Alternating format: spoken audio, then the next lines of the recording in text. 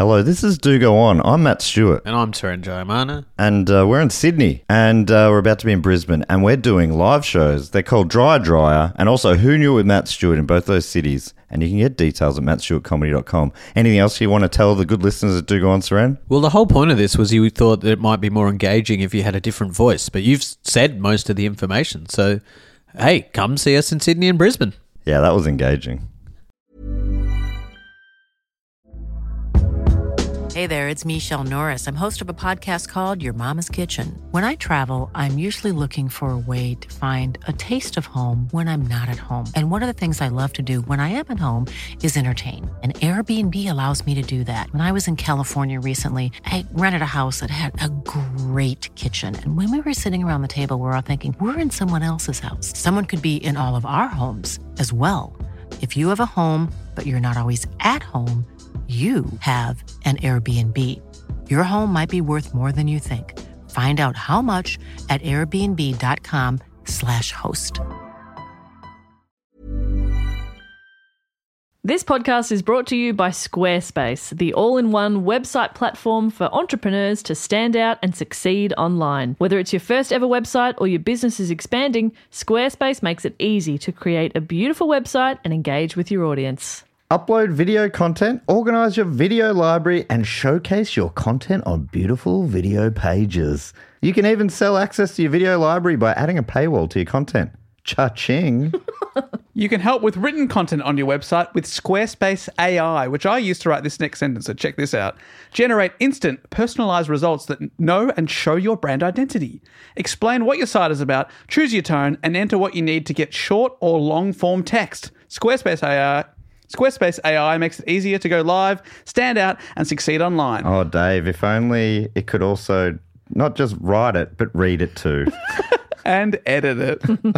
Hey, sell exclusive content on your site by adding a paywall to sell memberships or courses. Or sell files your customers can download like PDFs, music, or ebooks. Man, it's starting to sound like I'm obsessed with money. And you are. So head to squarespace.com/dogoon for a free trial and to save 10% off your first purchase of a website or domain. This podcast is part of the Planet Broadcasting Network. Visit planetbroadcasting.com for more podcasts from our great mates.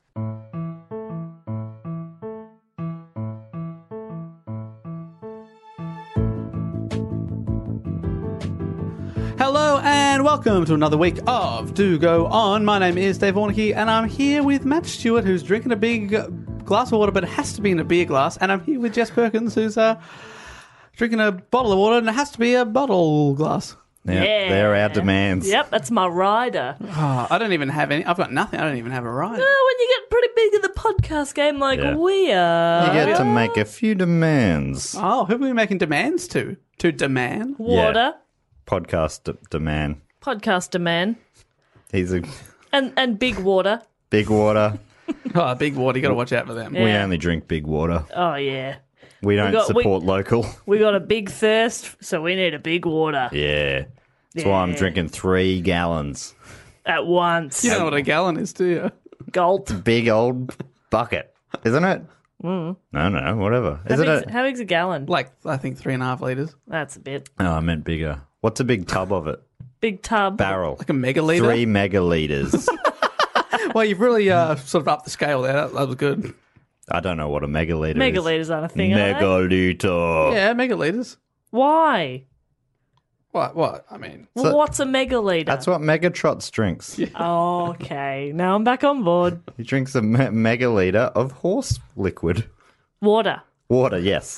The original term... In the horse community, they call it horse water. No, that was the original name for water. Horse water. No, horse liquid. Horse liquid. Oh, okay. Sorry, I It's very forgot. confusing because I would think that's piss. Ah, see that? That is confusing. That is confusing. Very confusing. You don't want to do that. I don't want to do that. No, horse liquid. No, thank you. I'll just have a water. Oh, I'm afraid that water's the old name for piss. Ah! Oh, dear. Horse piss. I gotta get this right. You get this right. It is, I believe... Anything called love, just listen to the rhythm of my heart. There's a chance we can make it now. We'll be rocking till the sun goes down. I believe in anything called love. Ooh. Guitar. Yeah, that was the best bit. Guitar. Agreed. So, What happened to The Darkness? This week's topic. What happened to Really? the Darkness? No, that's the band that's had that song. I'm aware. Oh, sorry. The way you said that was like... Yeah, because the question implies that the Darkness had one album and fell off the face of the earth. Well, And they how fucking dare you? Well, I believe, I don't know if this is hyperbole, I read in a rock and roll mag, but the singer had to call the band off for a few years because he couldn't... He was growing a mustache. No, he couldn't stop partying. Correct. By being in a band. Is that right? He was doing too many He went to rehab. substances. And like, but being in a band is not really good for rehab. But second album came out, better bass player. What? It didn't have that guy with the cool curly hair? But third album, he was back. He was back. Yeah. Yeah. With the big mustache and the headband. I've seen him live. Justin's voice is that good live. I didn't realise you were a big fan. You didn't pick me to be the Darkness fan, did you? I'm not a big fan, but I've seen them a few times. I love 'em. They're great fun. What do you mean a few times? I've seen them like 3 times. They play at festivals. At their own at festivals or on their own? I saw them 2 festivals and once on their own show, the old Metro, Yeah, I think we were just discussed that we were probably at the same show probably. Odds years are. before we knew each other. Gosh. Oh, they were awesome. I was so close to the front of the stage. I had no idea I was in the room with such cool rock and roll fans. The Darkness. Yeah. The Darkness cool. I had a poster of them on my wall as a teenager. Oh, that is awesome. I really love the Darkness. I got a T-shirt. I fucking love the Darkness. Every time you went to bed, did you just point to the poster and go, guitar! Turn the light off. Yeah. The first time I saw them at a festival, they played like a 40-minute set. It was when the first album was out, so they only had an album's worth of tracks. 40-minute set, and he had a costume change in the middle. That's amazing. Fantastic. Yeah, they're cool. I once saw Morrissey. Sorry. That's a real change of gears. Sorry to make it about a really cool guy, but You hear what he's been like around Christmas time? he doesn't say some great stuff lately. But he's a rock and roll icon, and even though he's in his 50s, he took his shirt off 3 times. Yeah. And then what? Put the same shirt back on? Different shirt. Then he came out draped in the Australian flag. Of course, that had to go. Sure. Of course it did. Moz, what are you doing? Of course it bloody did. Moz. You're the same age as my mum. You're 60. That's great. Anyway, we've gone on a The man of 1,000 noises. Yeah, they're good. Number 80, Morrissey. We've gone on a tangent early because, Dave, Sorry. you have mentioned that this is probably the longest report you've ever written. I believe word count-wise, this is the longest one ever, so we should get into it. And that's unfortunate because the Sass twins are in full swing tonight. Oh, dear. Feeling sassy.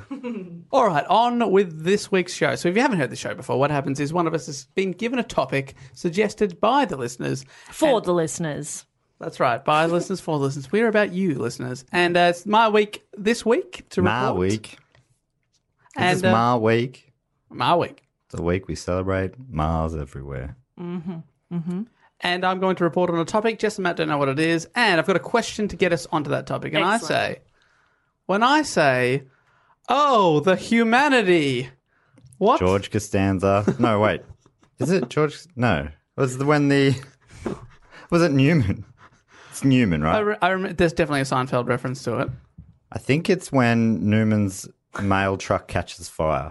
I think. Oh, Does he say Newman weird? Newman. Is that Newman. Yeah, I think we'd say Newman. Newman. Newman. It's like how people from Sydney say stupid. Do they? That's a Sydney thing? It's a Sydney thing. That's stupid. So when I say, oh, the humanity, what It's do you think of? You think of I was going to say the Seinfeld. Gutenberg, but that was an actor from Police Academy, wasn't it? It's actually the Hindenburg. This week's topic is the Hindenburg disaster. Cool. Exciting? I mean, not cool. Oh, what a monster. It's a ripping tale, I will tell you. And Oh, sadly sorry. for me, it does feature a few Nazis. So Okay. problematic. No comment. Sadly for you. Well, it just means that I know that. Because, yeah, you dislike Nazis. Yeah. And researching them really hurt. Yeah. Thank you. Thank you so much. This topic, the Hindenburg, has been suggested by 2 of our listeners. Austin McPherson at Abso I Lover 2001. So I love her. And someone who's just put their name as me or at Yink Scrawler Oh, I reckon we've had me, Yink Scrawler, before. before. Wow. Well, good suggestions. Thanks, me. And I really like, Me. I like me a lot, and I think I think me enjoys when we talk about me because it sounds funny to me, but also to him. Me. Oh, I've just had my brain explode. My brain, not me's brain. All right, so I had me brain explode. me's brain exploded. All right. So we're going to have a brief history here to get us towards the Hindenburg, give a bit of background. Just to start off with, do you know the technical difference between an airship and a blimp? Yes. Great. No. Moving on. Is one filled with air and the other one's filled with a gas? One's filled with a blimp. Is one of them you're inside the balloon and you're bouncing around? Having a good time. Yeah. And the other one's very boring. It's all about capacity, you know? Yeah, you're inside them both, but one of them you're having a good time. The other one's very rigid and boring. Well, one is very rigid. They are both lighter than air vehicles, meaning they're filled with a gas. So they're both filled with gas that's lighter than the air around us. So when you let them go, much like a helium balloon, they just raise. Except, unlike a balloon, they have an engine that can be steered from point A to point B. That's what balloons have been missing all this time. I've always said that. Yep. I have always said that. Your idea was to add an engine to a balloon. Yeah. Then you could Then you got a fucking party. remote control balloon, baby. Yeah. That's good. Ooh, woo! So an airship, also called a dirigible. Excuse a dirigible. Dirigible, it's a technical term. I fucking love it. love it. It's adorable. Oh boy. Also colloquially called a Zeppelin, which is the famous company that made the airships like the Hindenburg. Also cool. What an airship or a dirigible has is they have a metal type of framework or a skeleton that an outer skin wraps around it. Right. So when there's no hydrogen or helium gas inside them, they're still a solid shape. Got it. But a blimp, like the famous Goodyear blimp or the Duff blimp on The Simpsons, has no metal framework, so it's more like a giant inflatable pool toy. So when you take the gas away, it goes to a sad mess on the ground. Easier to pack. Easier for storage. Put it under your bed, put it in your cupboard. Whatever. Put it in the suitcase, take it on Pop in holiday. a suitcase. Take your blimp. Yeah. You can fly anywhere with that blimp. Anywhere. How far can you fly in a blimp? Well, a long way. The Hindenburg flew from one continent to another, which we'll get to. There's also a halfway point called a semi-rigid where they have a bit of framework, but the Hindenburg is a fully... Half mongrel. The Hindenburg is a full mongrel. Nothing's bringing that bad boy down, except a horrible fire, which we'll get to. Same for a stiffy. Yeah. Nothing will bring those down but a horrible fire. Oh, man. I've seen a couple go down due to fire. Dave. No more evidence. No more No more evidence. No more evidence, Your Honour. I gotta go. Oh, no. Bye. The defence rests. The modern era of flight really took off in France in 1783 when wealthy paper magnates, the Montgolfier brothers. Fuck yeah. How good is that name? Montgolfier. Montgolfier. Demonstrated the first lighter-than-air hot air balloon. The Chinese had been using hot air-powered lanterns for centuries, but the Montgolfier brothers were inspired when they noticed heat put into a bag made it rise. I wonder when they first put heat in a bag. Farted in a bag. Fart in a bag. One says to the other, "Oh, mate, check this out." Oh, look at that I go. mean, we've all farted in a bag. They And just they- made a business out And of they it. thought, if we get 1,000 people to fart into this bag, we could fly to the moon. I've said it before. It's a great idea.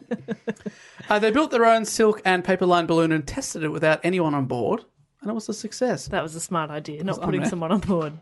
Well, they were asked to demonstrate their invention for the king, so they enlisted the help of wallpaper maker Jean-Baptiste Revillon.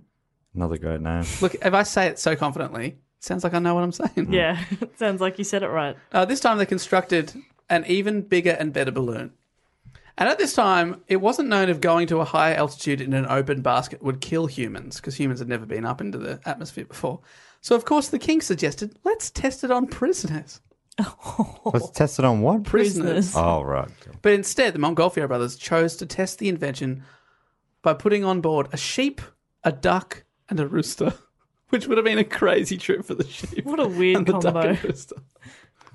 Yeah, what do they think Why they were going all to get three? three different bits of data back? It's like, it's interesting. The The duck duck survived. exploded. The sheep is fine. The rooster has never we been need the more same. tests. More ducks. The rooster Maybe. jumped out. Fetch a lavash. Yeah, well, you know what happens when the duck explodes. The next test always has to be a fox, a grey-haired gnat, and also a beaver with a little hat. And a gun. Why has he got a gun? Self-defense. But he's only got 2 bullets.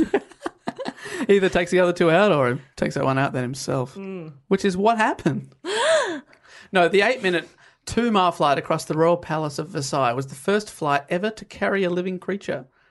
And it was successful, so they didn't die. None of the animals died. No ducks exploded during this flight. No. Well, that's great news. Well, I was going to say it's disappointing, so we are not in sync today.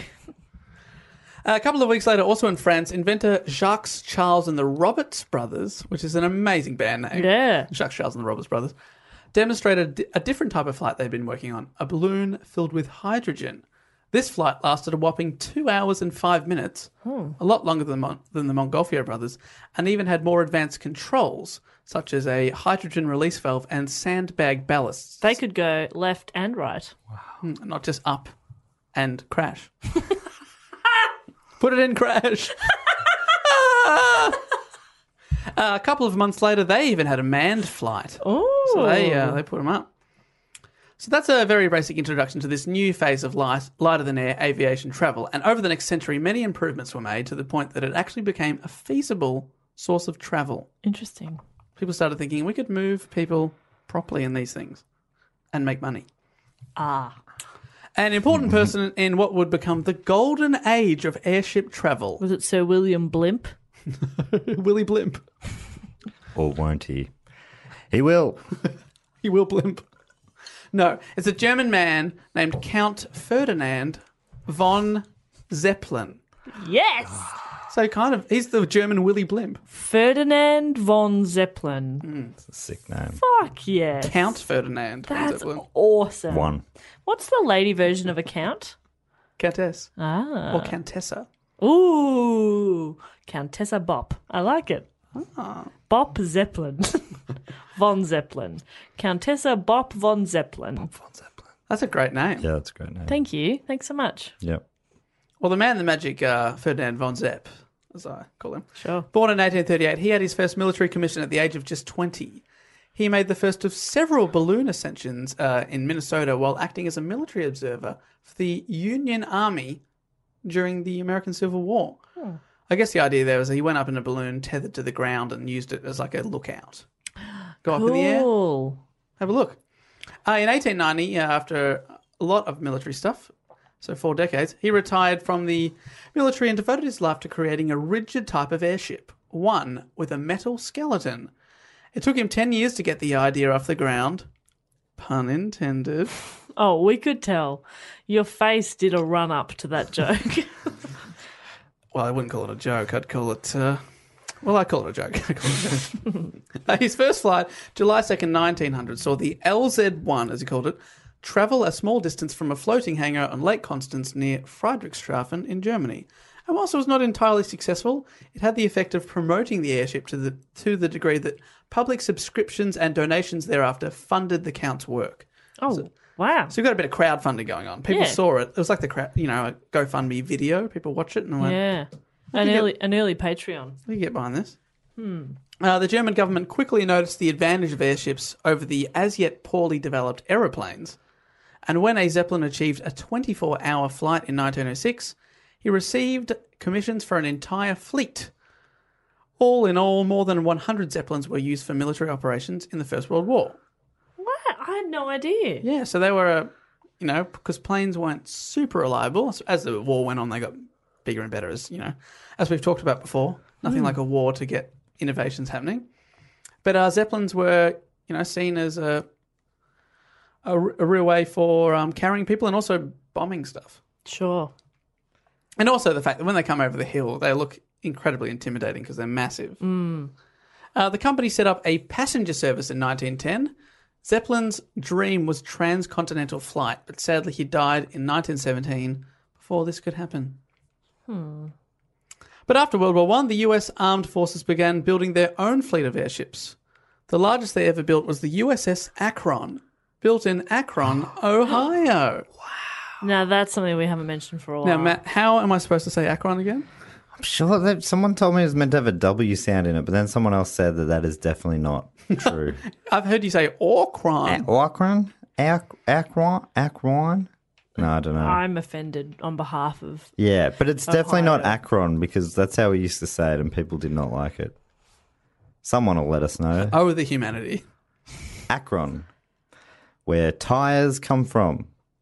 The Goodyear blimp. Yes, It all makes sense. absolutely. I think that is actually where it comes from. Wow. Unlike the Hindenburg, the Akron, or Orcron, wasn't filled with flammable... I think it's Orcron. I think sound that's good? right. It wasn't filled with flammable gas like hydrogen. This one, like the Hindenburg, but the rarer but less flammable helium. The Orcron was the world's first purpose-built flying aircraft carrier, carrying FC-9 Sparrowhawk fighter planes, which could be launched and recovered while she was still in flight, which is pretty amazing. So planes come out of the blimp, go around, and come back into the blimp. What? I say blimp. I'm going to get in trouble for that. Airship. Thank you.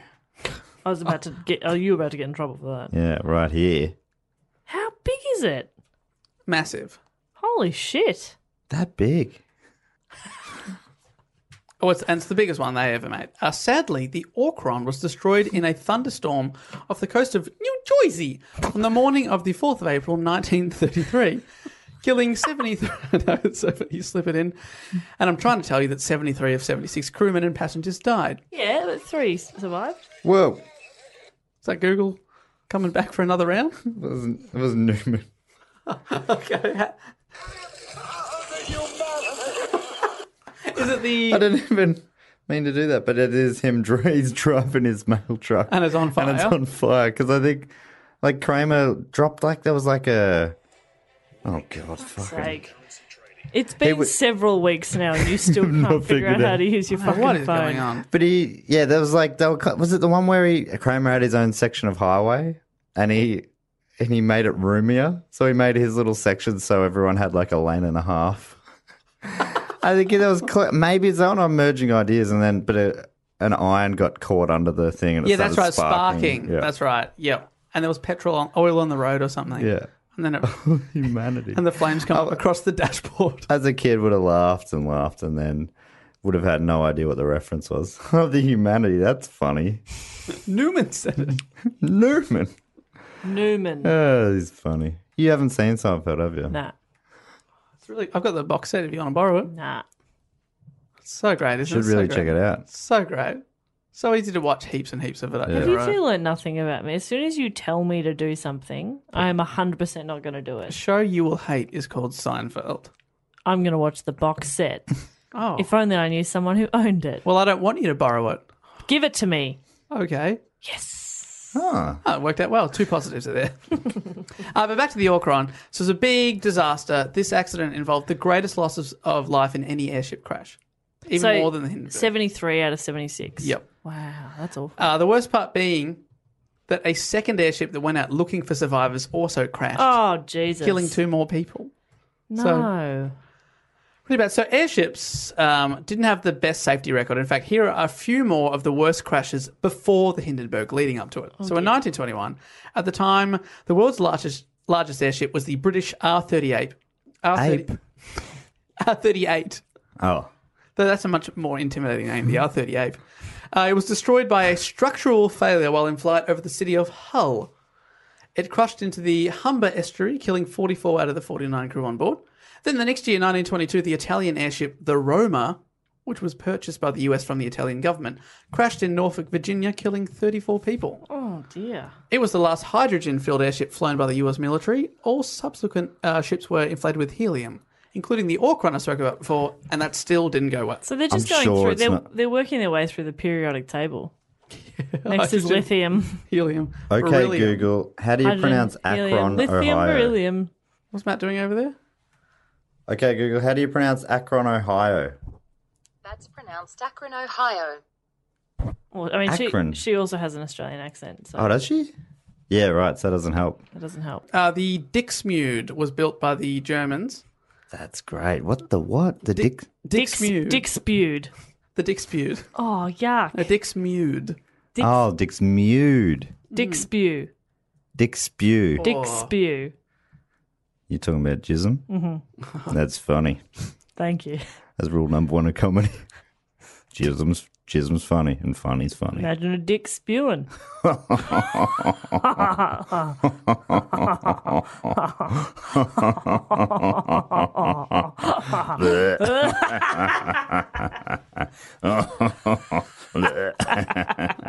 I should have made that noise. That felt good. It's fucking yuck. Anyway, the dick spew is built by the Germans. Given to France after World War I as part of war reparation, but that totally backfired when it exploded in midair in 1923 off the coast of Sicily, killing 52. Then in 1930, the new king of the world's largest airships, the British R101, crashed in France during its maiden overseas voyage, killing 48 out of 54. Why did they stick with these things? Stop flying them anywhere. After that, the British gave up. They called it. They called it a day. They're like, this is enough. Classic Brits. So as Quitters. you can see, let's keep throwing people out. It'll be right. All right. So as you can see, it's not super duper safe sounding. Although, in fairness, I will say, to an outsider, if you listed all the aeroplane or train crashes ever and just gave it to them without any other data, you'd be like, why are we using those? Yeah, true. Good point. So, Do a lot of aeroplanes explode midair? not enough. David. Not enough to correlate with any data is what I meant. Right. Okay. Phew, what a You've save. really got to finish your sentences, man. Not enough. To correlate. Sorry, I have a tonal problem. I'm a scientist. Not If I had my way, we'd have more data. Of course, I'd rue the loss of life. But now we've come to the Hindenburg. The DLAG, which is an acronym, which translates to a German thing that translates as German Airship Travel Corporation, was the world's first commercial airline service. It was founded in 1909 and then in 1935 merged with the DZR, whose fleet included the LZ-129 Hindenburg. Hindenburg's just a cool, it's fun to say. Have a go. fun. Hindenburg. Was that fun? Yeah, that was great fun. Dave. Everyone a go. We'll pause for you to have a go. Fun, wasn't it? So That's fun. Hindenburg. I went back for seconds. Yeah, good on you. Why not? Feel free to keep saying it. It's on topic. Hindenburg. I'm gonna see if I can find an appropriate time between now and the end of the episode to say Hindenburg Okay. again. All right. Okay. What about a restaurant? The Hindenburger. Oh, that's fun. Airship themed. Right. Disaster themed. So the restaurant has got the name of an item on the menu. Yeah, it's the best selling item, so they just Hindenburger King. Sort of. that's good. And they only sell hot dogs. Yeah. Fun 'Cause twist. fuck everyone. Because some people just want to watch the world burn, like the Hindenburg. The Hindenburg began construction in 1931, and it took its first flight 5 years later. So, long project. It was named after the late Field Marshal Paul von Hindenburg. That's cool. Even though he's a bit tardy, they still named it after him. I think that's great. It was always Took me late. too long to get it. Me too. I was like, What? Oh, the late. Okay. But also, when you've got a boring name like Paul, Yeah. I'm glad you follow that up with von Yeah. Hindenburg. He was like, well, I mean, the thing that his parents chose was True. very bland. Yeah, so lucky. It's funny, you'd think a Hinder maybe they were sick of being so interesting. I can only say that must be the case. Yeah. He was also the president of Germany from 1925 until he died in 1934. Actually had quite a bit to do with how Hitler came to power. It's actually Heil Hitler. Oh, sorry, how Heil Hitler came to power. Thank God I'm editing this episode. I don't even know what I'm talking about. Which isn't that far different from all the time. Interesting. Okay. Right, so he was actually the opposition to Hitler, but then the Nazi Party started getting lots of seats in their voting houses, and he sort of had to make these concessions. And then he died, and when he died, Hitler stepped in Oh, okay. and declared himself, "I'm in charge of everything," and that's sort of where it all went wrong. Okay. When you said that before, I was like, oh no, he was like, guys, let's make Hitler the boss. No, it was actually in opposition to him So his death, which he had no control over, because he was very old. led to Hitler. Okay. So he's a good guy. Well, I haven't can done enough you- research to say if he was a good guy. I don't know. It's in the hat many times, Dave, but could you one day do the rise of Hitler? Well, if we do this ship in international waters, then maybe I'll do it. We do this podcast, not this ship. He's really pushing. This ship? He's really pushing for international waters. I just think it would be really fun to get a whole bunch of podcast listeners Oh my God. onto a boat and go to international waters. I've got it. Yes, we can do it if I get to dress you in a little sailor suit like a little boy. That would be fun. Oh my God. You could be a pirate with that beard. Okay. I'm going to be a wench. So sailor, pirate, and wench. Yeah. What's a wench again? Is that a nautical thing? Yep. Right. Cool. Oh, I think I'm going to put in little shorts and a little hat. Oh my God, I'm going to be Little- a fucking lollipop. Blonde curly wig. Big, yes. Yes. On the good ship. lollipop. Yes. I'll do it. If I'm in international waters, anything goes. Yes. All right, I'm in. Please do go on. You really love international waters. I just love the idea of doing a pod out there. We'll probably get like on The Simpsons when they go out there and then a bunch of pirates capture them. It's like, oh. We've already got a pirate, and you just point to me, and I'm You We're have to- good, thanks. You have to do the negotiations. yeah. Yeah. Yeah, we're more the modern day pirates with like machine guns and rocket launchers. So, Yeah. yar, yar. Have some That's rum. all you can say. Yeah. I haven't had a lot of time to research for this character. Me hearties. Me hearties. Walk the plank. Yeah, that's good. Anyway, Dave, keep going. You're doing great. Love you. Thank you. Love you both. Oh, it's interesting. Matt didn't say he loves I you. know that's why I looked at him to try and coax one out of him. Love you, Dave. Thank you. No, I'm doing this more for someone else. Oh. I'm looking at her. Oh. Love you, Jess. It feels forced now. Love you, wench. Oh. Wench Perkins. Wench Wench it's a funny word. I have no idea what it means. Oh, I have some idea. I don't think it's positive though. I don't I think it is. definitely sounds derogatory. I'm looking it up. A girl or young woman, archaic / humorous. Is or a prostitute. There you go. 2 options there. So it's just it's just a woman. What's the first one? It's female, basically. Yeah, Yeah, the but first they're one was- humorous. Well, they have like little A humorous woman. No, it has subsections. So it's like this type of language is archaic or used humorously. Right. Then the definition, a girl or young woman. Definition 2, this type is archaic, a prostitute. I'm looking. Prostitute. I mean, the word prostitute's relatively archaic, isn't it? We say sex worker now, don't we? There you go. I'm just reading off Google. No one get angry. Okay, back to the Hindenburg. Interesting that you want to get back to the topic. Sure. Sorry. Do go on, please, Dave. 2 were built, 2 identical ones, the LZ-129 and the LZ-130, and they are still the largest airships ever built. What's the L? So the Z is the Z is Zeppelin. Zeppelin, I'm not 100% sure. It's not Led Zeppelin. No. But I will talk about Led Zeppelin a little bit later. Yes. They are still the largest airships. They're pretty much the largest things to ever fly, both by length and volume. Even bigger than the blue whale? Wow. That's huge. The flying blue whale. All right, the ship was 245 metres or 800 feet, 104 Sorry, the feet. blue whale is a flightless whale. I just looked it up. Thank God for Google. Okay, Google. Can blue whales fly? Okay, Google. Can blue whales fly? She won't even answer a question like that. Just so you can imagine how big it is, the ship was 245 metres or 804 feet long. Fuck. 41 metres or 135 feet in diameter, which to put it into perspective is longer than 3 Boeing 747s placed end to end. Don't tell me another airship. Give me how many Olympic pools? Longer. Well, I'm sorry to say it again, but it's longer than 4 Goodyear blimps end to end, and only 24 metres or 75 feet shorter than the Titanic. And the Titanic sank. Yeah, because is this sort of the Titanic of the sky or vice versa? Yeah. Well, that's what we're calling the episode. The Titanic of the sky. In brackets, Hindenburg. Or we could call the Titanic the Hindenburg of the seas. I think that would be easier. Seas? Seas. Seas. Seas? Multiple seas? There's a few. Yeah. You're not wrong. I'm just checking. The 7 seas. That's where I sail as a pirate. All right, man. That's true.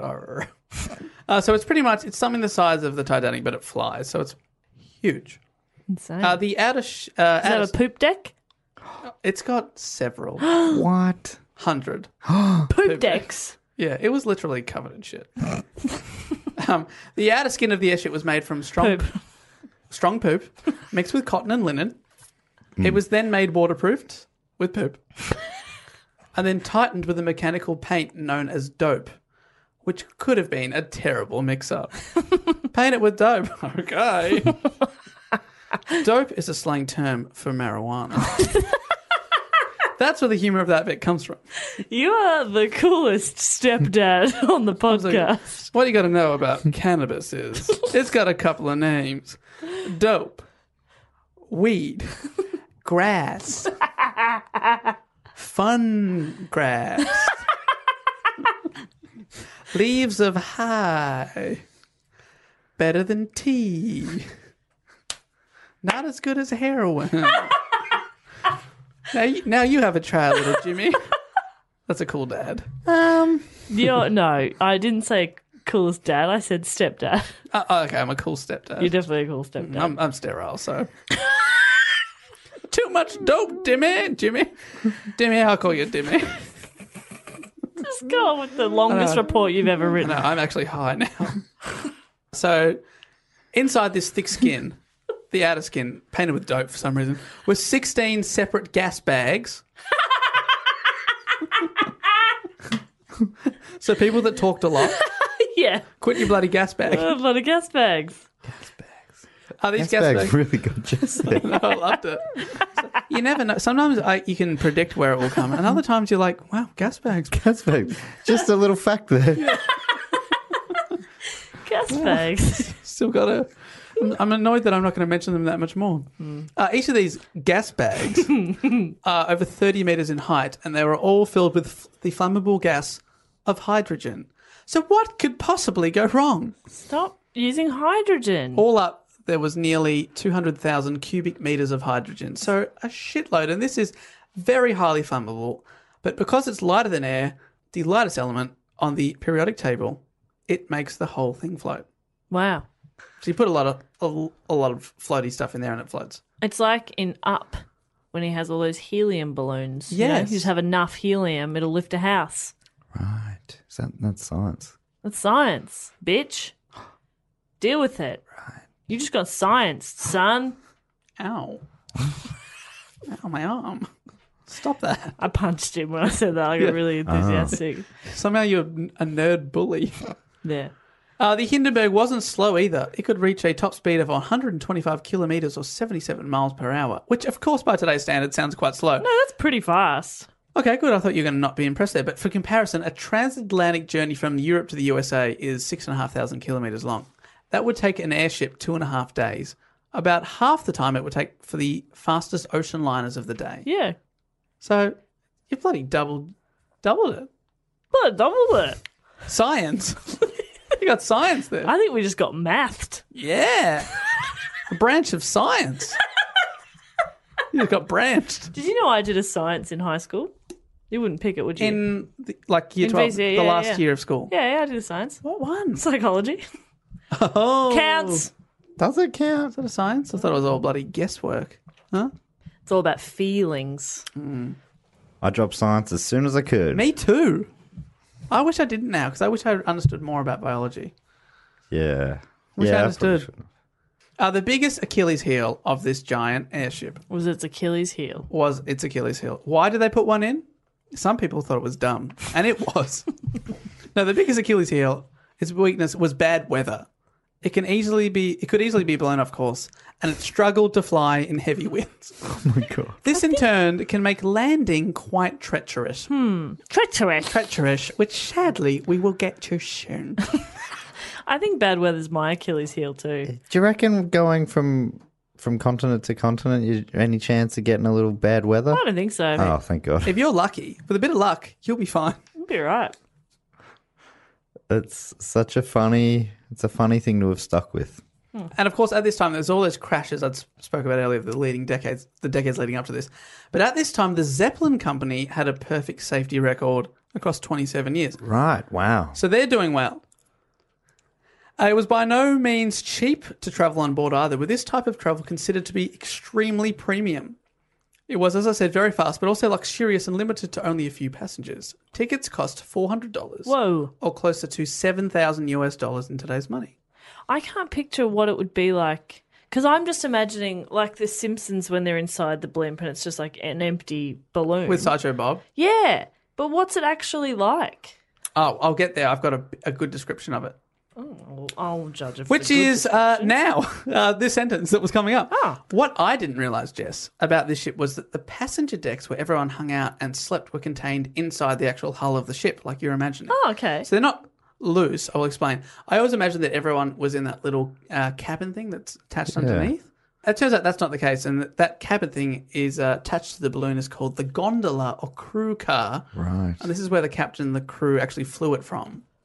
So Do you they're think- underneath. Hang on. Do you think while they're flying it in the gondola, they're going, when the moon is joy like a big piece of summer. And they're very superstitious, so they did that for 24 hours. They'll wear stripes t-shirts. If they stopped singing, they thought they would die. Is that a classic gondola song? They sing to you. Did you go on? I didn't go on a gondola ride in Venice. Did you do that? I did. Good fun? Oh, yeah, it was great. And the guy, the gondolier, was texting while he rode us along. While he sang. And I I love said- tradition. And I said, have you ever dropped your phone in? And he goes, oh, no. I said, has anybody ever fallen in? And he said, no, but there is always first time. I thought he was going to murder me. So what you're imagining, the passengers are actually inside a section of the balloon. Okay. So they're not. It's not like the whole thing's hollow. They've just got a large section. So there's actually quite a lot of room. There was 2 decks, A deck and B deck. And inside A deck there was a dining room, a lounge for relaxing, a riding room, and viewing areas. Riding? Writing room. Okay. I was had like, they llama had... rides. Oh, I was thinking Shetland ponies. Oh, okay. Oh, also the riding room. Sorry, that was the next bit. No, they had viewing areas on either side of the aircraft, and almost all of the ship's 34 passenger cabins were on this side. B deck was where the crew slept, as well as the kitchen and bathrooms. And perhaps most ridiculously, the Hindenburg, which had more hydrogen than any other ship has ever had a smoking room. Oh, that's dumb. That's so dumb. No. Bad idea. I know. That can't be the thing that brings it unstuck, surely. I can't confirm nor deny.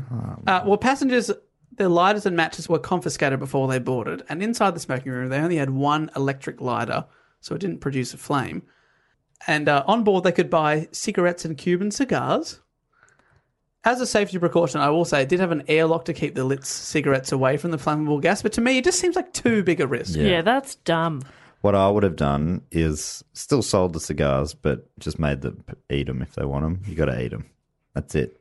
I think that's very reasonable. I think that's a fine compromise. I think it's a fine compromise. Thank you. I'm sure let's get the nicotine somehow. Yeah. You'd be right. Right. How about you just have a spoonful of concrete and harden the fuck up? I mean, that can't be any more bad. Just for go you. 2 days without one. That's what I thought. I'm so sorry. Jeez, I mean, we're casting aspersions now against the smokers. We might find out that it was one of the non-smokers who was, rubbing 2 sticks together. We just don't know. Just for We fun. just don't know. In the riding room. Not in the writing room. It's all those flammable exercise books, which I imagine they would have had. Books? Books. Now, That's what you write on. Got it. speaking of flammable, Matt, many times when I was researching this topic, I asked myself, why was it filled with a flammable gas when helium was clearly being used by other ships? Because the helium would make your voice all funny. That is one of the answers. The other answer is, it turns out after the disastrous crash of the hydrogen-filled British airship I mentioned before, the R101, Hindenburg designer Hugo Eckener sought to use helium. That was his ideal situation. However, the United States at this time had a monopoly on the world supply of helium and feared that other countries might use the gas for military purposes, so they banned its export, and the Hindenburg was re-engineered because they could only get their hands on hydrogen. Imagine helium, though, as a weapon. I think it would sound a little something. I like this. That's helium-powered guns. Wow. Oh. What number is that? 904? Yeah. Someone should start keeping a chart. How does a country Have control... the monopoly on a... Yeah. Yeah, that's... I assume that inside their territory is where That's where helium The comes world's from. largest supply of helium at that time was. They had the helium mine. Now you can just go to like Lombard the paper people and get a tank of it. They've got it.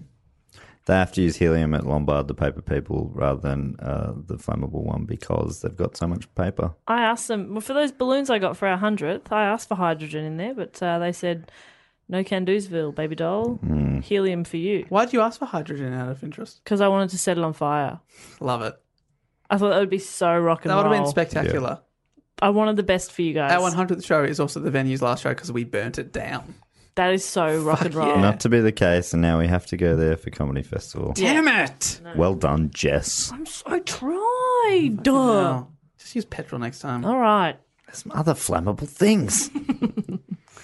Anyway, what do these passengers have to worry about? The company had a good track record, and before the disaster, over the course of 2 seasons, the Hindenburg had already carried over 2,500 people across the Atlantic between Germany and New York, and then Rio de Janeiro. So You'd be feeling pretty confident. you'd be confident. Like you get on a plane now, it's like, well, I suppose there's been disasters in the past, but it's been pretty good lately. Not on Ansett Air, who I'm Yeah. about to board with.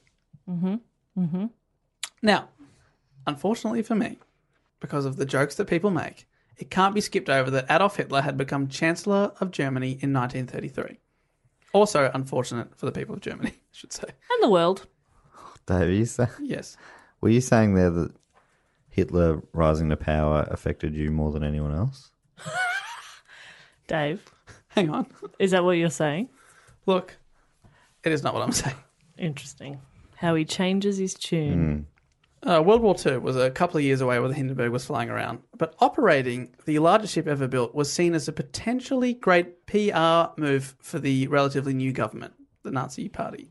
The Hindenburg had a large Nazi swastika on its tail, and operating the largest aircraft ever was seen as a way of showing off the might of the country. Nazi propaganda minister Joseph Goebbels ordered the Hindenburg to make its first public flight in March 1936 as part of an aerial tour of Germany. For 4 days, the airship blasted patriotic tunes and pro-Hitler announcements from specifically mounted loudspeakers. And at the time, small parachutes with propaganda leaflets and swastikas were dropped on German cities. No. Yeah, isn't that outrageous? That is incredible.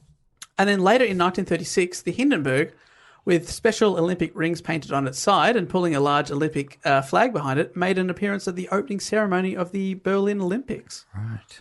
What? I had no idea about any of that stuff. No, I'd never Do you know much about the Berlin Olympics? I can't remember. Was that at a point where people were already onto Hitler being a fuckhead? Yes. Or, so were people like boycotting and stuff?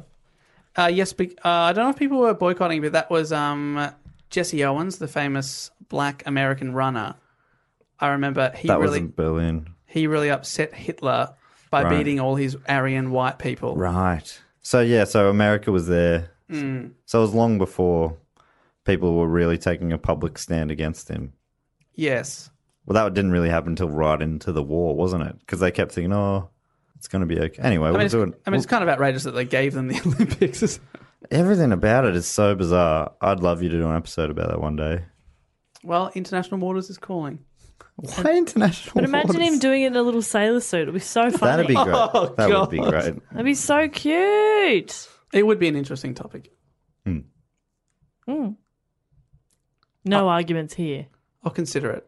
Thanks, I Dave. just don't want any more. It's been in the hat. People specifically asking for you to do it for And a that's long because they time. enjoy making Nazi jokes, which I do not enjoy. No, but this goes way back. People have stopped doing that. They respect you now as you, well, ever since you publicly renounced your membership. No, publicly denounced the regime, Yeah. which inside I'd been doing my whole life. Just hadn't done it publicly. Right. Yeah. It's sad that you had to do it I mean, publicly. have any of you come out on the record and had to say No. that you're anti-Hitler? No, we haven't had to do that. Haven't had to, no. But because it goes without saying for us. Oh, well. Now who's a fuckhead? You, Matthew. Oh, okay. Yeah, Matt was looking at me. I'm like, I'm not sure. You are. Oh, it's always been me, sure. Now, who's the fuckhead? I'm sure you'll tell me. Because it was such a symbol for the Nazis, the Hindenburg, on board they were worried that anti-Nazis might sabotage the flight, and reportedly they may have had an undercover plainclothes police officer on board. Could this be what caused the disaster? Oh. Foreshadowing. The flight path for what would be its final journey was from Frankfurt in Germany, where it would travel across the Atlantic Ocean and land at a naval station in Lakehurst, New Jersey. Being on time was extremely important for the PR of the company as well as the Nazis, as many rich and wealthy people were planning to catch the ship's return journey to attend the coronation of King George VI back in London on the 12th of May. So it's got to make it there so these rich people can get on board to get back to the UK. That's Elizabeth's grandfather? Faja. Father. King's Speech. Faja, yes. No, I think grandfather. No. Father, right. No, the father, the one with Bertie. Yeah, Bertie's the father. father. Right, yeah, so the other guy's already dead. Yes. Well, that's why What year is this? Albert had to become This is the king. 1936. Gotcha. I watched that movie recently. Such a good movie. It's a pretty good movie. I saw it like 3 times at the cinemas. Wow. I really enjoyed it. This show is brought to you by BetterHelp. I got to get something off my chest. Okay. I ate your last biscuit. I was saving them for my wedding. That has been stressing me out. I'm so sorry. It feels a lot better to get that off my chest. You know, keeping things bottled up can affect people negatively, and that had been affecting me, and that's a weight off my shoulders. Yeah. It was delicious. I'm not sorry, but I did take the last biscuit. That he was saving for his wedding. I didn't know that.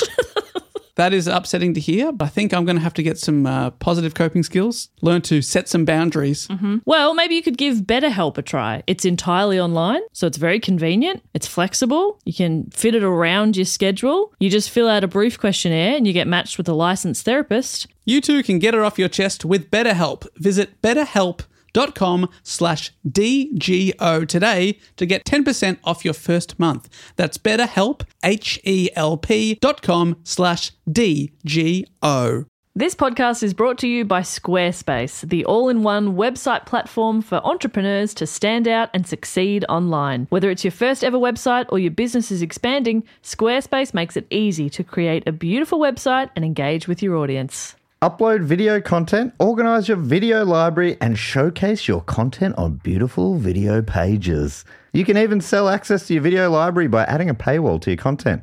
Cha-ching. You can help with written content on your website with Squarespace AI, which I use to write this next sentence, so check this out. Generate instant, personalized results that know and show your brand identity. Explain what your site is about, choose your tone, and enter what you need to get short or long-form text. Squarespace AI makes it easier to go live, stand out, and succeed online. Oh, Dave, if only it could also not just write it, but read it too. And edit it. Hey, sell exclusive content on your site by adding a paywall to sell memberships or courses, or sell files your customers can download like PDFs, music, or ebooks. Man, it's starting to sound like I'm obsessed with money. And you are. So head to squarespace.com/dogoon for a free trial and to save 10% off your first purchase of a website or domain. So the Hindenburg left Frankfurt. The Frankfurt for New Jersey. From now on, I will say every place name in that accent. Excellent. Hindenburg left Frankfurt on the evening of May the 3rd, on board with 36 passengers, which is half its capacity, and 61 crew members. On board were people from Germany, Sweden, Mexico, the UK, Denmark, and the United States of America. How come they had so many crew? That's heaps. I think it just had a lot of people to operate. Also, it's very luxurious, you got to remember. So it's kind of like having everyone's in first class. But so everyone, pretty much everyone has like their personal crew member. I know that. I know, like you're not going to get the captain to get you a drink, but I'm just saying there's a lot of crew. Anyway, a lot of crew. Yeah, because I guess they also have people in the kitchen. You know, they got people cleaning stuff. They got a bunch of people flying it. Masseuse, Sai. And the way that they fly it, if I am correct, is a long line of bicycles, stationary bikes. 61 people. 61 stationary bikes pedaling, powering it. Pedal power. That's how they operate, yeah? Yep. Fantastic. Ah, is that true? You do know a lot. That's one. So there's lots of different people on board from different backgrounds, and a really cool website we can look up and read about everyone is faceofthehindenburg.blogspot.com.au. And just a few of the people on board that we'll follow on. These are the more famous people that are often mentioned in documentaries about the Hindenburg and stuff. The captain, Captain Max Pruss, The Hindenburg was captained by this 46-year-old man, a highly experienced pilot who had flown for 2 decades and was captaining the Hindenburg on its 23rd flight. So he'd been at the helm many times. Also on board was Rudolf Anders, a 63-year-old man who was owner of the German company Tea Cane that introduced tea in tins and an early precursor to tea bags. So he was a very, very wealthy man because of this. The company also invented the first machine that made tea bags, the first guy to mass-produce tea bags.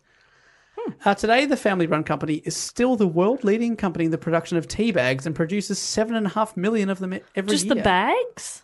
I think they're putting the tea in there as well. Wow. Fully rounded business. Yeah. They've thought everything through.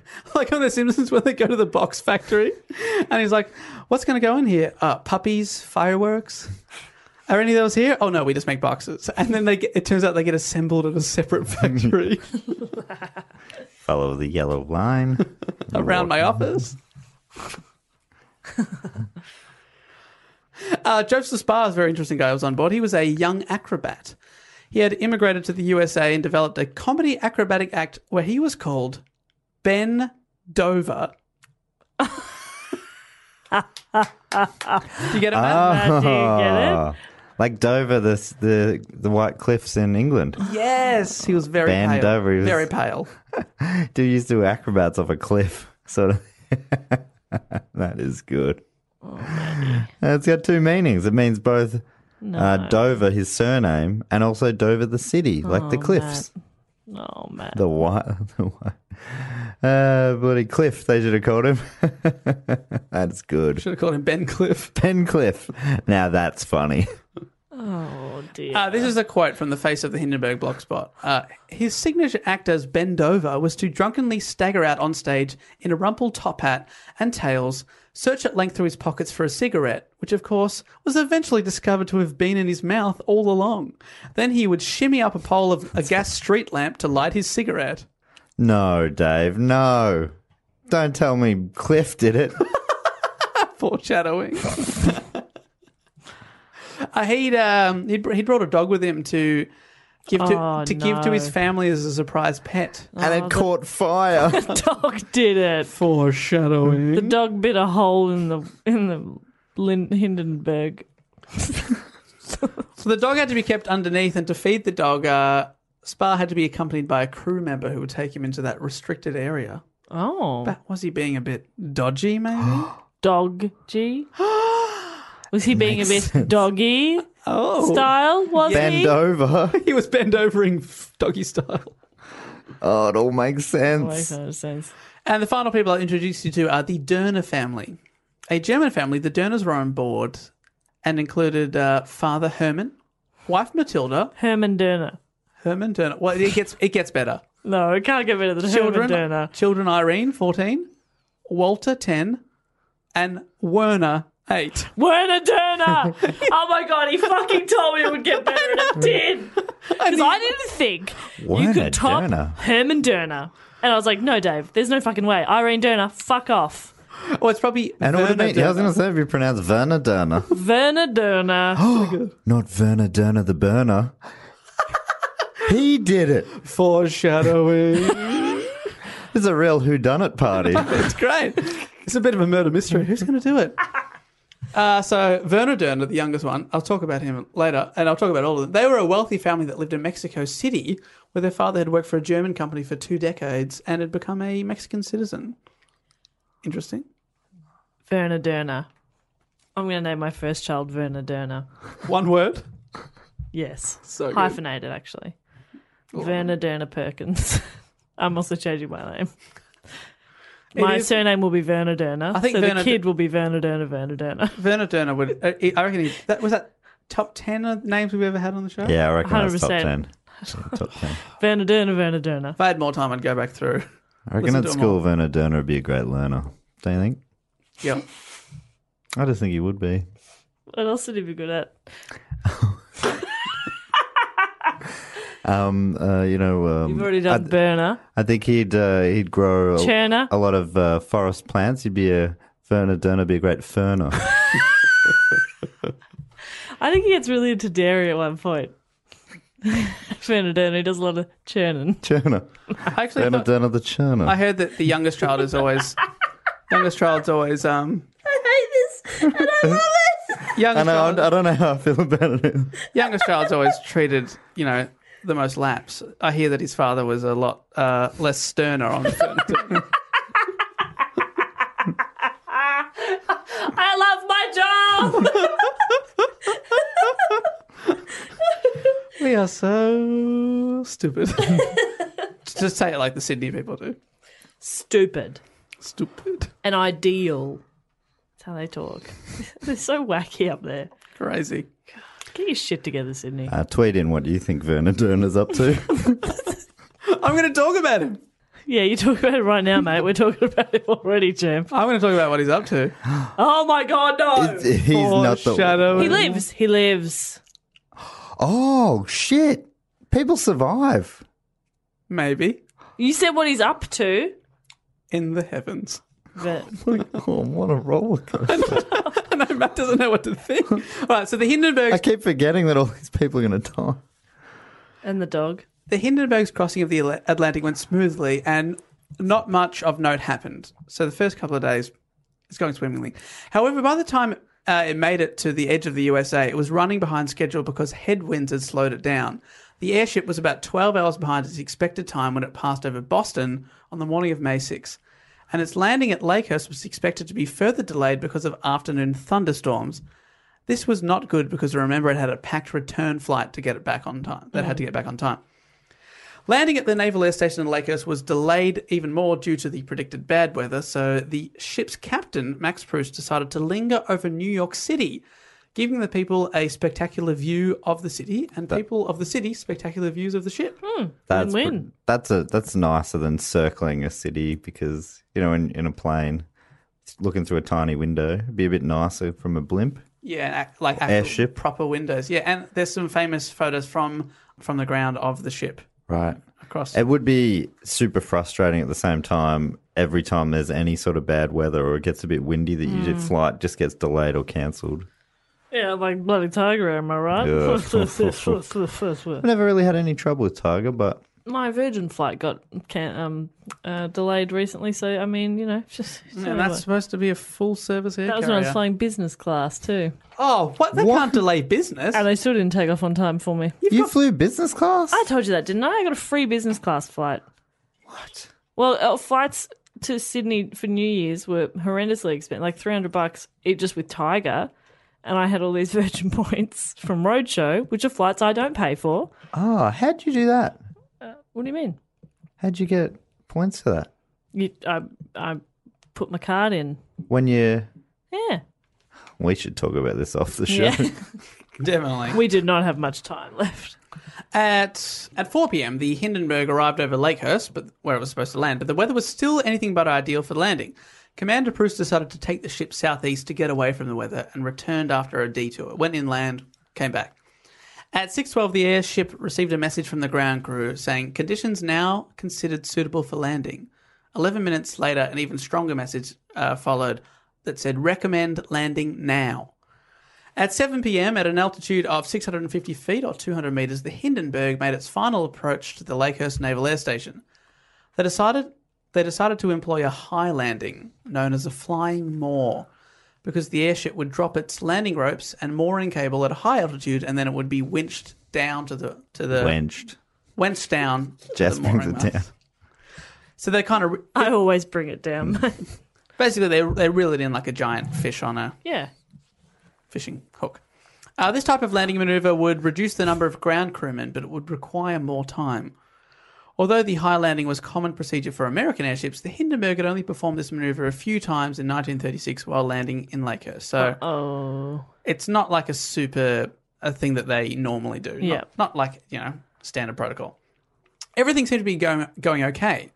And at 7:21, while the Hindenburg was at an altitude of 90 metres, 295 feet, the mooring lines were dropped from the bow. The starboard line was dropped first, followed by the port line. So they've dropped their ropes and they're starting to be wenched in. And because everything was going fine at this point, passengers were preparing to disembark. But suddenly, in the control car, the crew felt a big jolt. Uh-oh. One of the crew members yelled out, "The ship's on fire!" Why? Because the ship was on fire. Ah, Shit. good observation then. It's good. Flames were visible towards the back of the ship. Then within seconds, they spread to the hydrogen gas bags, and then it was only a matter of seconds. I forgot. So sorry. And then it was only a matter of seconds before the whole of the aircraft was engulfed in a mass of flame. How? Smoke, the gas. Ah. But remember, it was on fire. Yeah, but how did the fire start? Oh, well, we'll talk about that. Smoke billowed hundreds of feet into the sky. As the hydrogen in the rear of the ship burned, the rear of the hydrogen lost its lift and it fell to the ground, and its nose pointed upwards at a 45-degree angle. Oh, dear. Kind of, you know how like the Titanic goes split in half? Yeah. And it kind of looks like that at first. It goes up and then it crashes back down. Shit. The front of the ship lifted up over 100 metres into the air. Uh-oh. The fire spread unfathomably quickly, and in just a matter of seconds, the entire Hindenburg was completely engulfed in flames. Then the airship fell from the sky and crashed into the ground. In just 34 seconds from when the flames were first noticed, the whole Hindenburg was completely engulfed and smashed all over the ground. Shit. So quick.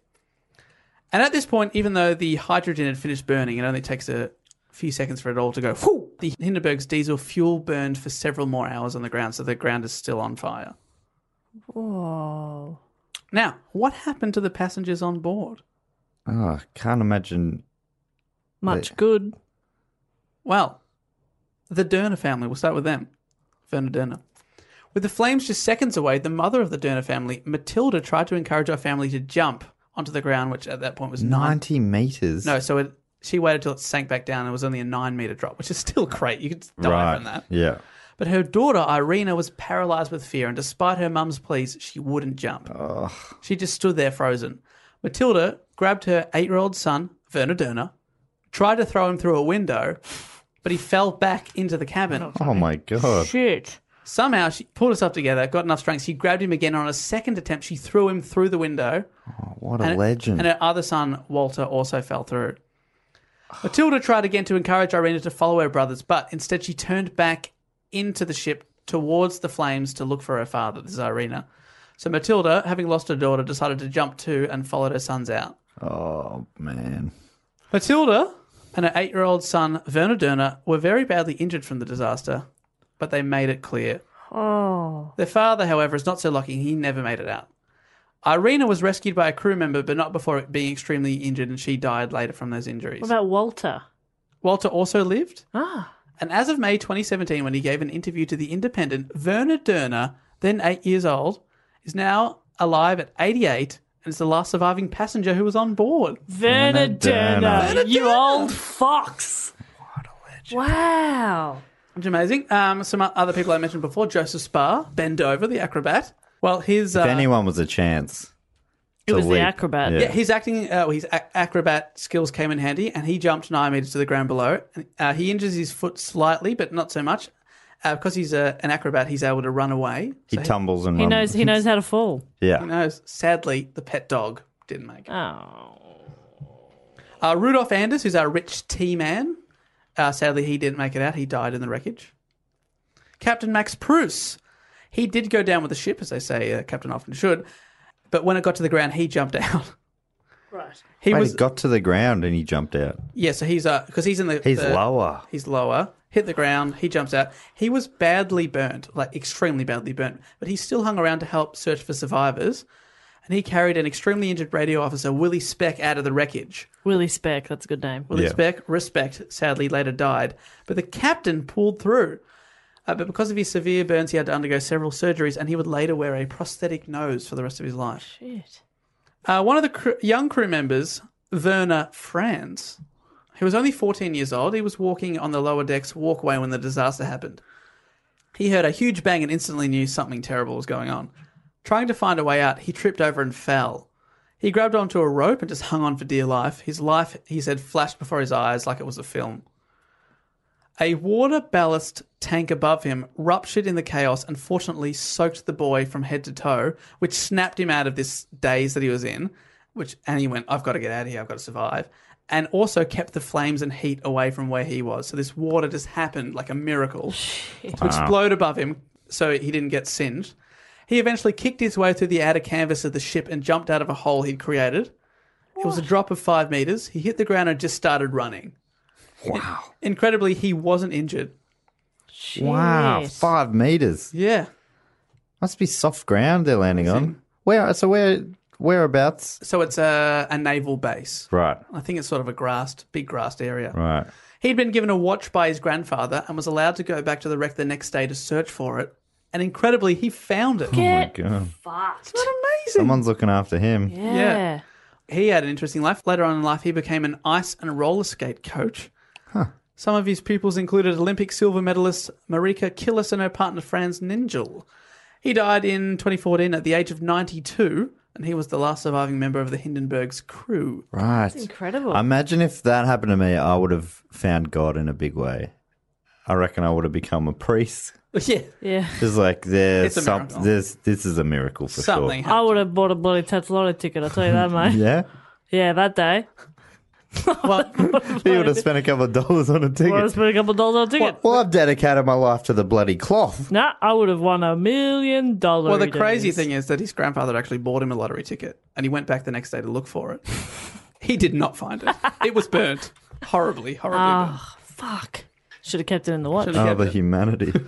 Well, I'm up to that section of the report. The Hindenburg crash is so well documented because many news crews were there to see this exciting landing of the world's largest ship. Heavy publicity about the first transatlantic passenger flight of the year, because the first one of the season, by the Zeppelin to the US, attracted a large number of journalists to the landing. So you can go online now and you can watch footage of it, and it is harrowing, even though it's in black and white. I'm going to watch it All as I go to sleep tonight. Oh, Well, that seems like a weird decision. yeah. Well, good luck to you. I'll let you know. I'll call you. Yay! This was a horrible choice. I can't sleep. All in all, of the 97 people on board, only 35 died. Wow. That is surprising. That's surprising. Although many were severely burned, which is not. Oh, it's not surprising. ideal. And one more person on the ground lost their life, which is obviously terrible. But when you watch the video of the disaster, like I was just talking about, you can online, you'd be looking at that thinking, no one's getting out of there. Yeah. It's 34 seconds between flames and burning mess. wow. Right. That's incredible. It's no, like, even if because you can watch it in real time and you're like, all right, you've got like time to realize what's going on, formulate a plan and get out. So it hit the ground and then flew up into the sky again. Is that No, right? so what happened was the back went down, so it went up in a 90-degree angle, and then it all just like I was Right. talking about a blimp at the start of the episode. You take the air out, it just sort of goes, Right. but it's just flames everywhere.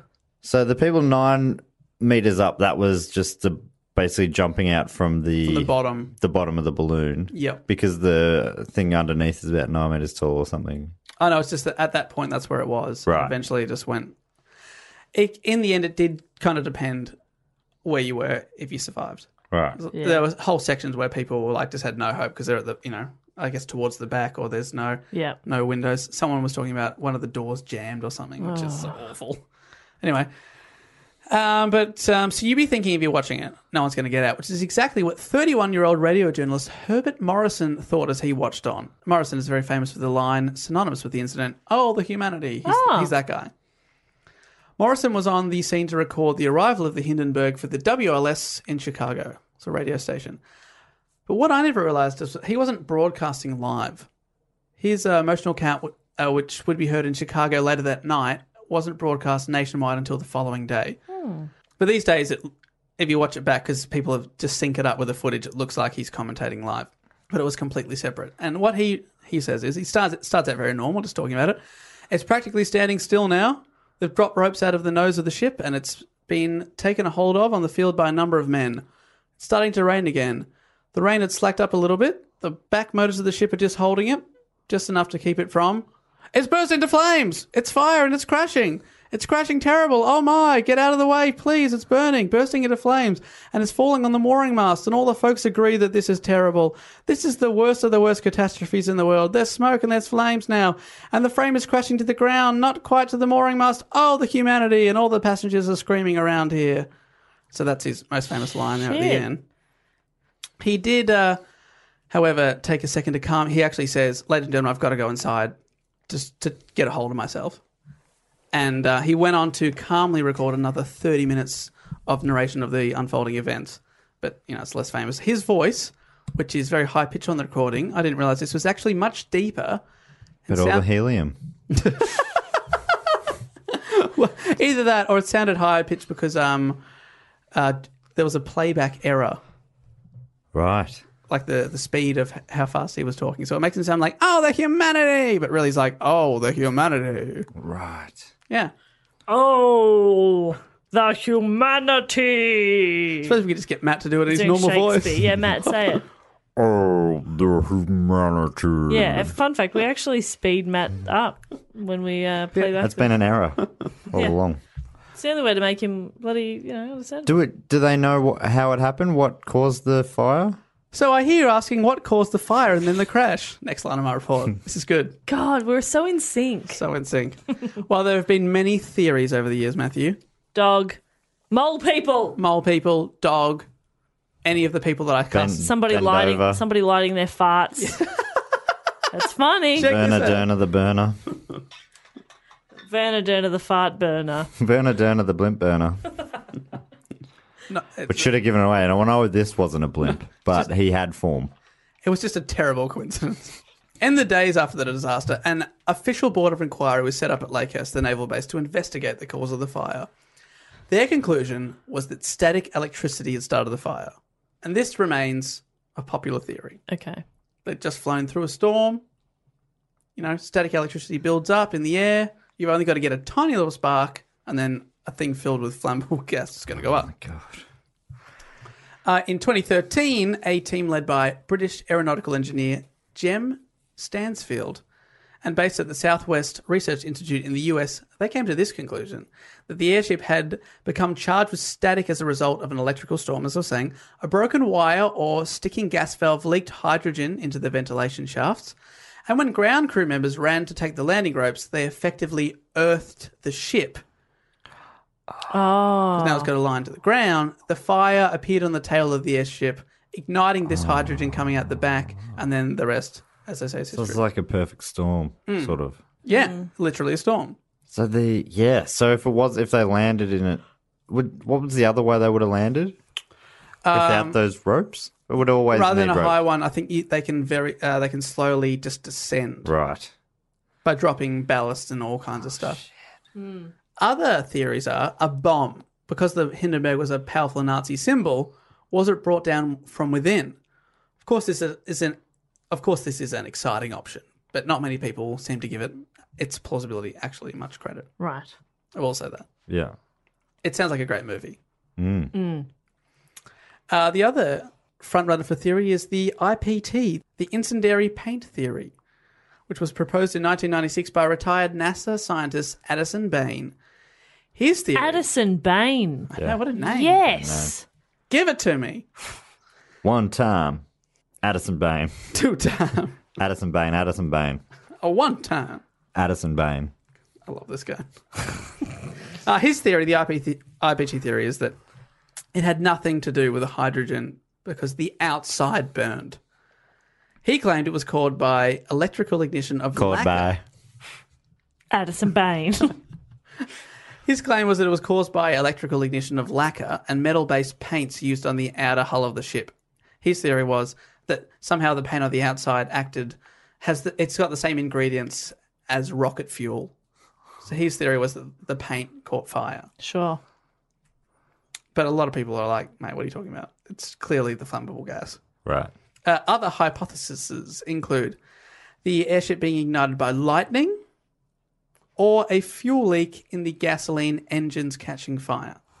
But leaking gas sparked by some sort of static electricity has definitely been the front runner for 80 years now. The most common theory as to how the gas leak was when the ship sharply turned to dock because it had to do a quick little 180. A brace wire inside may have come loose and ripped a hole in one of the hydrogen airbags. Gas bags. Sorry, one of the gas bags. I read that they gave the hydrogen a garlic smell so that they would smell a leak if they ever had one, and no one smelt garlic, which is the biggest flaw in the theory. It would have. I wouldn't if I smelt garlic, I'd be like, dinner. Yeah. Like I love garlic. And you want to make it. That's why you else. got to make it smell like farts. Yes, And then be like, oh, who farted? Oh no. oh no, You know? Werner. Burner, fart burner. The counter argument to that, the garlic flaw is that it would only have been detectable in that area of the leak. So unless you're standing right in that garlicky section, you're not going to get a whiff. You know what I'm saying?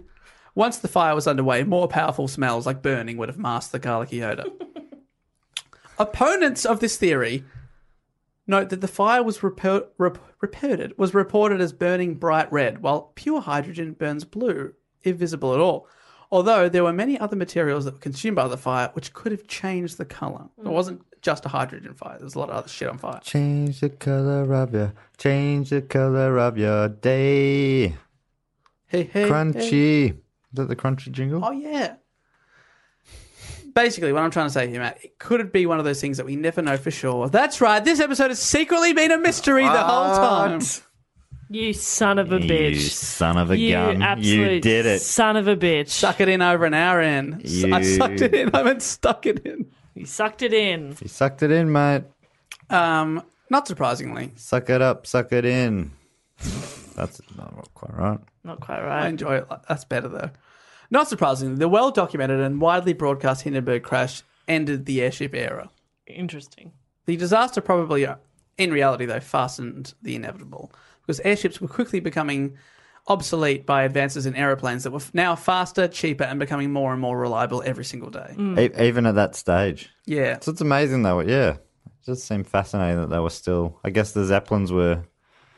They didn't see it coming. They never saw it coming. Germany grounded its fleet of hydrogen-filled airships after the disaster, but were never able to replace them as the USA was the only country with substantial helium resources. The framework of the Hindenburg was salvaged and shipped back to Germany. There, the scrap was recycled and used in construction of military aircraft for the Luftwaffe, as were frames of the Graf Zeppelin and Graf Zeppelin II, when they were also scrapped in 1940. And from then on, that was kind of it for Zeppelins. And a fun fact to finish. Well, we'll see. We'll see. Led Zeppelin. Mm-hmm. Apparently, the band's name was Korn. Corn? Really? Fucking hell. I'm so close to the end. Apparently, the band's name was coined, I meant to say.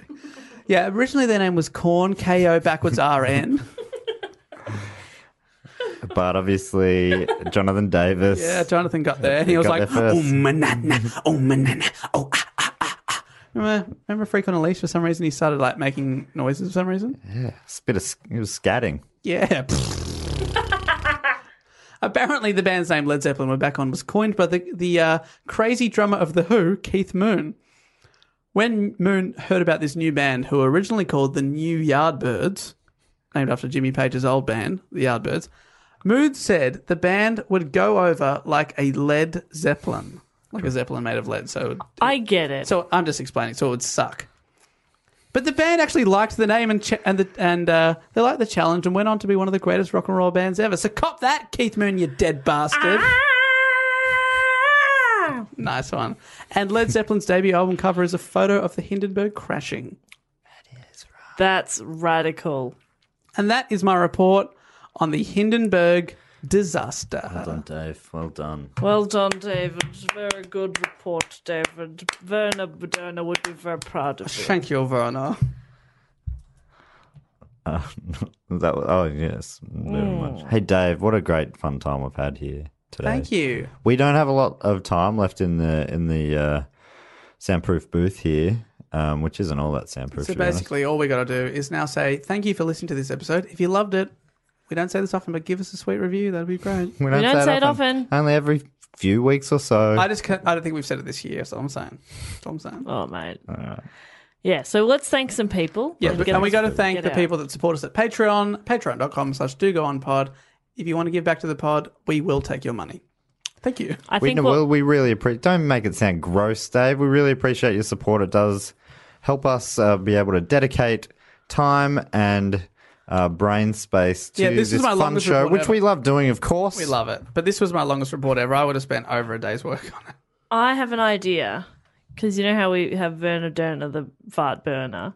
I think we should give everybody some sort of... A rhyming last name? Yes. Okay, great. Who do you want to thank first? There, Jazzy P. Jazzy P. Sorry. You've never called me that before, and I fucking love it. Okay, great. Oh, good. I didn't know what that was going on. I would like to thank from Ashburn. Is VA Virginia? Hell yeah. Ashburn, Virginia. Joseph Barshop. Oh, bar shop. Bar shop. That's a great name. Joseph Barshop, The sprightly bellhop. No, that doesn't quite rhyme, does it? Oh, that's good. That's pretty good. the local bus stop. Ow. Hit my knee immediately after I said that, so it's Joseph karma. Bar shop, the cars mop. Cars mop is probably the best. He mops the cars. Cars mop. Yeah, none of them quite. It's not a satisfying rhyme. Look, I didn't give us an easy thing to do, did I? But that was fun. I'm was going to fun. vote cars mop. Thank you so All right, much. cars mop. Joseph, we appreciate you, cars mop. And I'd also like to thank from Suffolk, in GB, Lee Banks, Lee Banks. the town wanks. The town, a whole town. What Whole about town wanks. whilst Lee Banks, the town wanks? Whilst Lee Banks. I love it. When he's at, so while I'm going to do a quick deposit, but while I'm in here, you guys just keep your hands above your belt line, please. All right. I'm going to only be 5 minutes. You better not be out there doing anything crazy. He does a quick deposit. What is he, shitting in the bank? While everyone else is wanking outside. No, it's Sperm money. bank. It's a sperm bank. Sperm bank. He's Quick- also quick wanking. deposit. Well, I wank, you all wank, so I don't feel weird. Would I? Oh, Thanks, Lee. Lee Banks. The town wanks. The town of Suffolk. I'd love to thank from Cambridge in England. That great university city, I guess, is it? Yeah, I'm sure it is. Jess looks at me like, the fuck do I know? That's what her hand and face gesture said. Correct. I'd love to thank, with another fantastic name, this whole episode has been full of great names, Dom Benatar. Benatar, I had something and I lost it. Racing car. The tennis star. Oh, The cool guitar.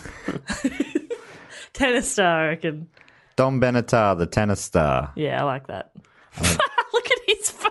I'm just trying, but I think Fall. I've peaked. I'm so sorry, Dom. Look at his dumb face. And I'd also love to thank from Louisville, Kentucky, Drew Johnson.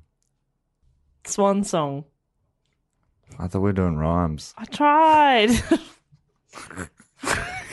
You piece of shit. You do one then, fuckhead. What's wrong with Johnson? It's his surname, yeah. The Pierce Brosnan. I love it. Drew Johnson, the Pierce Brosnan. It's just another name. That doesn't work, but it might be our best option. I wish you could see their faces right now. It's like we're trying to crack some You can't top Pierce Brosnan. military code. Drew Johnson, the cool... No, you fucked it already. We don't have much time. All right, I'll Just keep give going. me Pierce Brosnan. Pierce Oh, Brosnan's great. sorry, Pierce Brosnan's great. All right, I'll do my my couple as well, and then Pierce Brosnan's if you want to great. come back to it, you can. Yeah, go on. I would like to thank from Sheffield in South Yorkshire. Mr. Sheffield. Cheer. Miss Fine. Gurge Jeter. Good cheetah, the card cheetah. The That's good. The curd eater. Ooh, curd eater. I was going to go the Fight Streeter. Let's go with Fight Streeter. Gurge Jeter, the fight streeter. I love it. Gurge Jeter is a sick name. Yeah. What That's about, great. What about the purge beater? Oh, Purge, that's he good. beats the Purge. Yeah, he beats the Purge. Gurge Jeter, purge beater. Fuck the purge. Gotta beat the Purge. Fuck the Purge. Pardon? Fuck the Purge. Fuck the purge, Gurge. I would like to thank, also, finally, from Wellington, New Zealand, a place we'd love to visit one day. We'd really Love the Windy City. love to. Beautiful spot. Saints played the first game Stop. for points. No, stop it. In, Matt, we on don't international soil Matt. in Wellington. Were you interrupting is not making it faster? We have I was no going to say I time. would have already finished this very short fact. The Saints played the first ever AFL game for premiership points in Wellington. Just let you think about how great that fact is. It's a great fact. First ever. From Wellington, Took in New over Zealand. 100 years before they did it. I would like to thank the Saints. And I'd like to thank New Zealand for hosting them. But I'd also like to thank from New Zealand, Mike Shirley. Mike Shirley. Mike Shirley, whose hair is curly. Mike Shirley, the Big and burly. baton twirly. Big and Burly's good. Spike Surly. No. Your face said no as soon as you said it. You knew you'd fucked up. This has been the worst of these games. What was the one you said, Matt? We'll go with I that. can't remember. Big and surly. Big and Surly. Mike Surly. The Big and Surly. Mike Shirley. The Big and Surly. Yep. There we go. Nailed it. Thanks so much to all those people. Did you love that? I'm sure you did. We appreciate that. We appreciate all of you. Do you love us? We're sure you do. We do. And Mike, I was pretending to be them. Mike, if you were at the Saints game, I was there. The first ever AFL game played. Oh, I assume Premiership this was points. in like the 1930s. No, this is in 2013 or something, 14. Somehow that made that less interesting. And I just didn't think it could. It's in the Cake Tin, I believe the place is called. It was just a sick place. Beautiful spot. Loved it. We'll do a pod live from the cake. Loved one day. Wellington. Wellington. And we love everyone that listens over in New Zealand. Hello. Thank you so much. And everyone who listens throughout the world, if you want to get in contact, everything in the description of this episode, dogoonpod@gmail.com. And all the social medias are at dogoonpod. We would love to hear from you. But until next week, we'll say thanks so much for listening. And I'll say goodbye. Later. Bye. This podcast is part of the Planet Broadcasting Network. Visit planetbroadcasting.com for more podcasts from our great mates. It's not optional, you have to do it. We used to go easy on it, but now you have to. Yeah. Yeah. Oh, the humanity. Hi, I'm Daniel, founder of Pretty Litter. Did you know cats tend to hide symptoms of sickness and pain? I learned this the hard way after losing my cat, Gingy. So I created Pretty Litter, a health monitoring litter that helps detect early signs of illness by changing colors, saving you money and potentially your cat's life. Pretty Litter is veterinarian developed, and it's the easiest way to keep tabs on your fur baby's health right at home. Go to prettylitter.com and use code ACAST for 20% off your first order and a free cat toy. Terms and conditions apply. See site for details. Planning for your next trip? Elevate your travel style with Quince. Quince has all the jet-setting essentials you'll want for your next getaway, like European linen, premium luggage options, buttery soft Italian leather bags, and so much more. And is all priced at 50 to 80% less than similar brands. Plus, Quince only works with factories that use safe and ethical manufacturing practices. Pack your bags with high-quality essentials you'll be wearing for vacations to come with Quince. Go to quince.com/pack for free shipping and 365-day returns.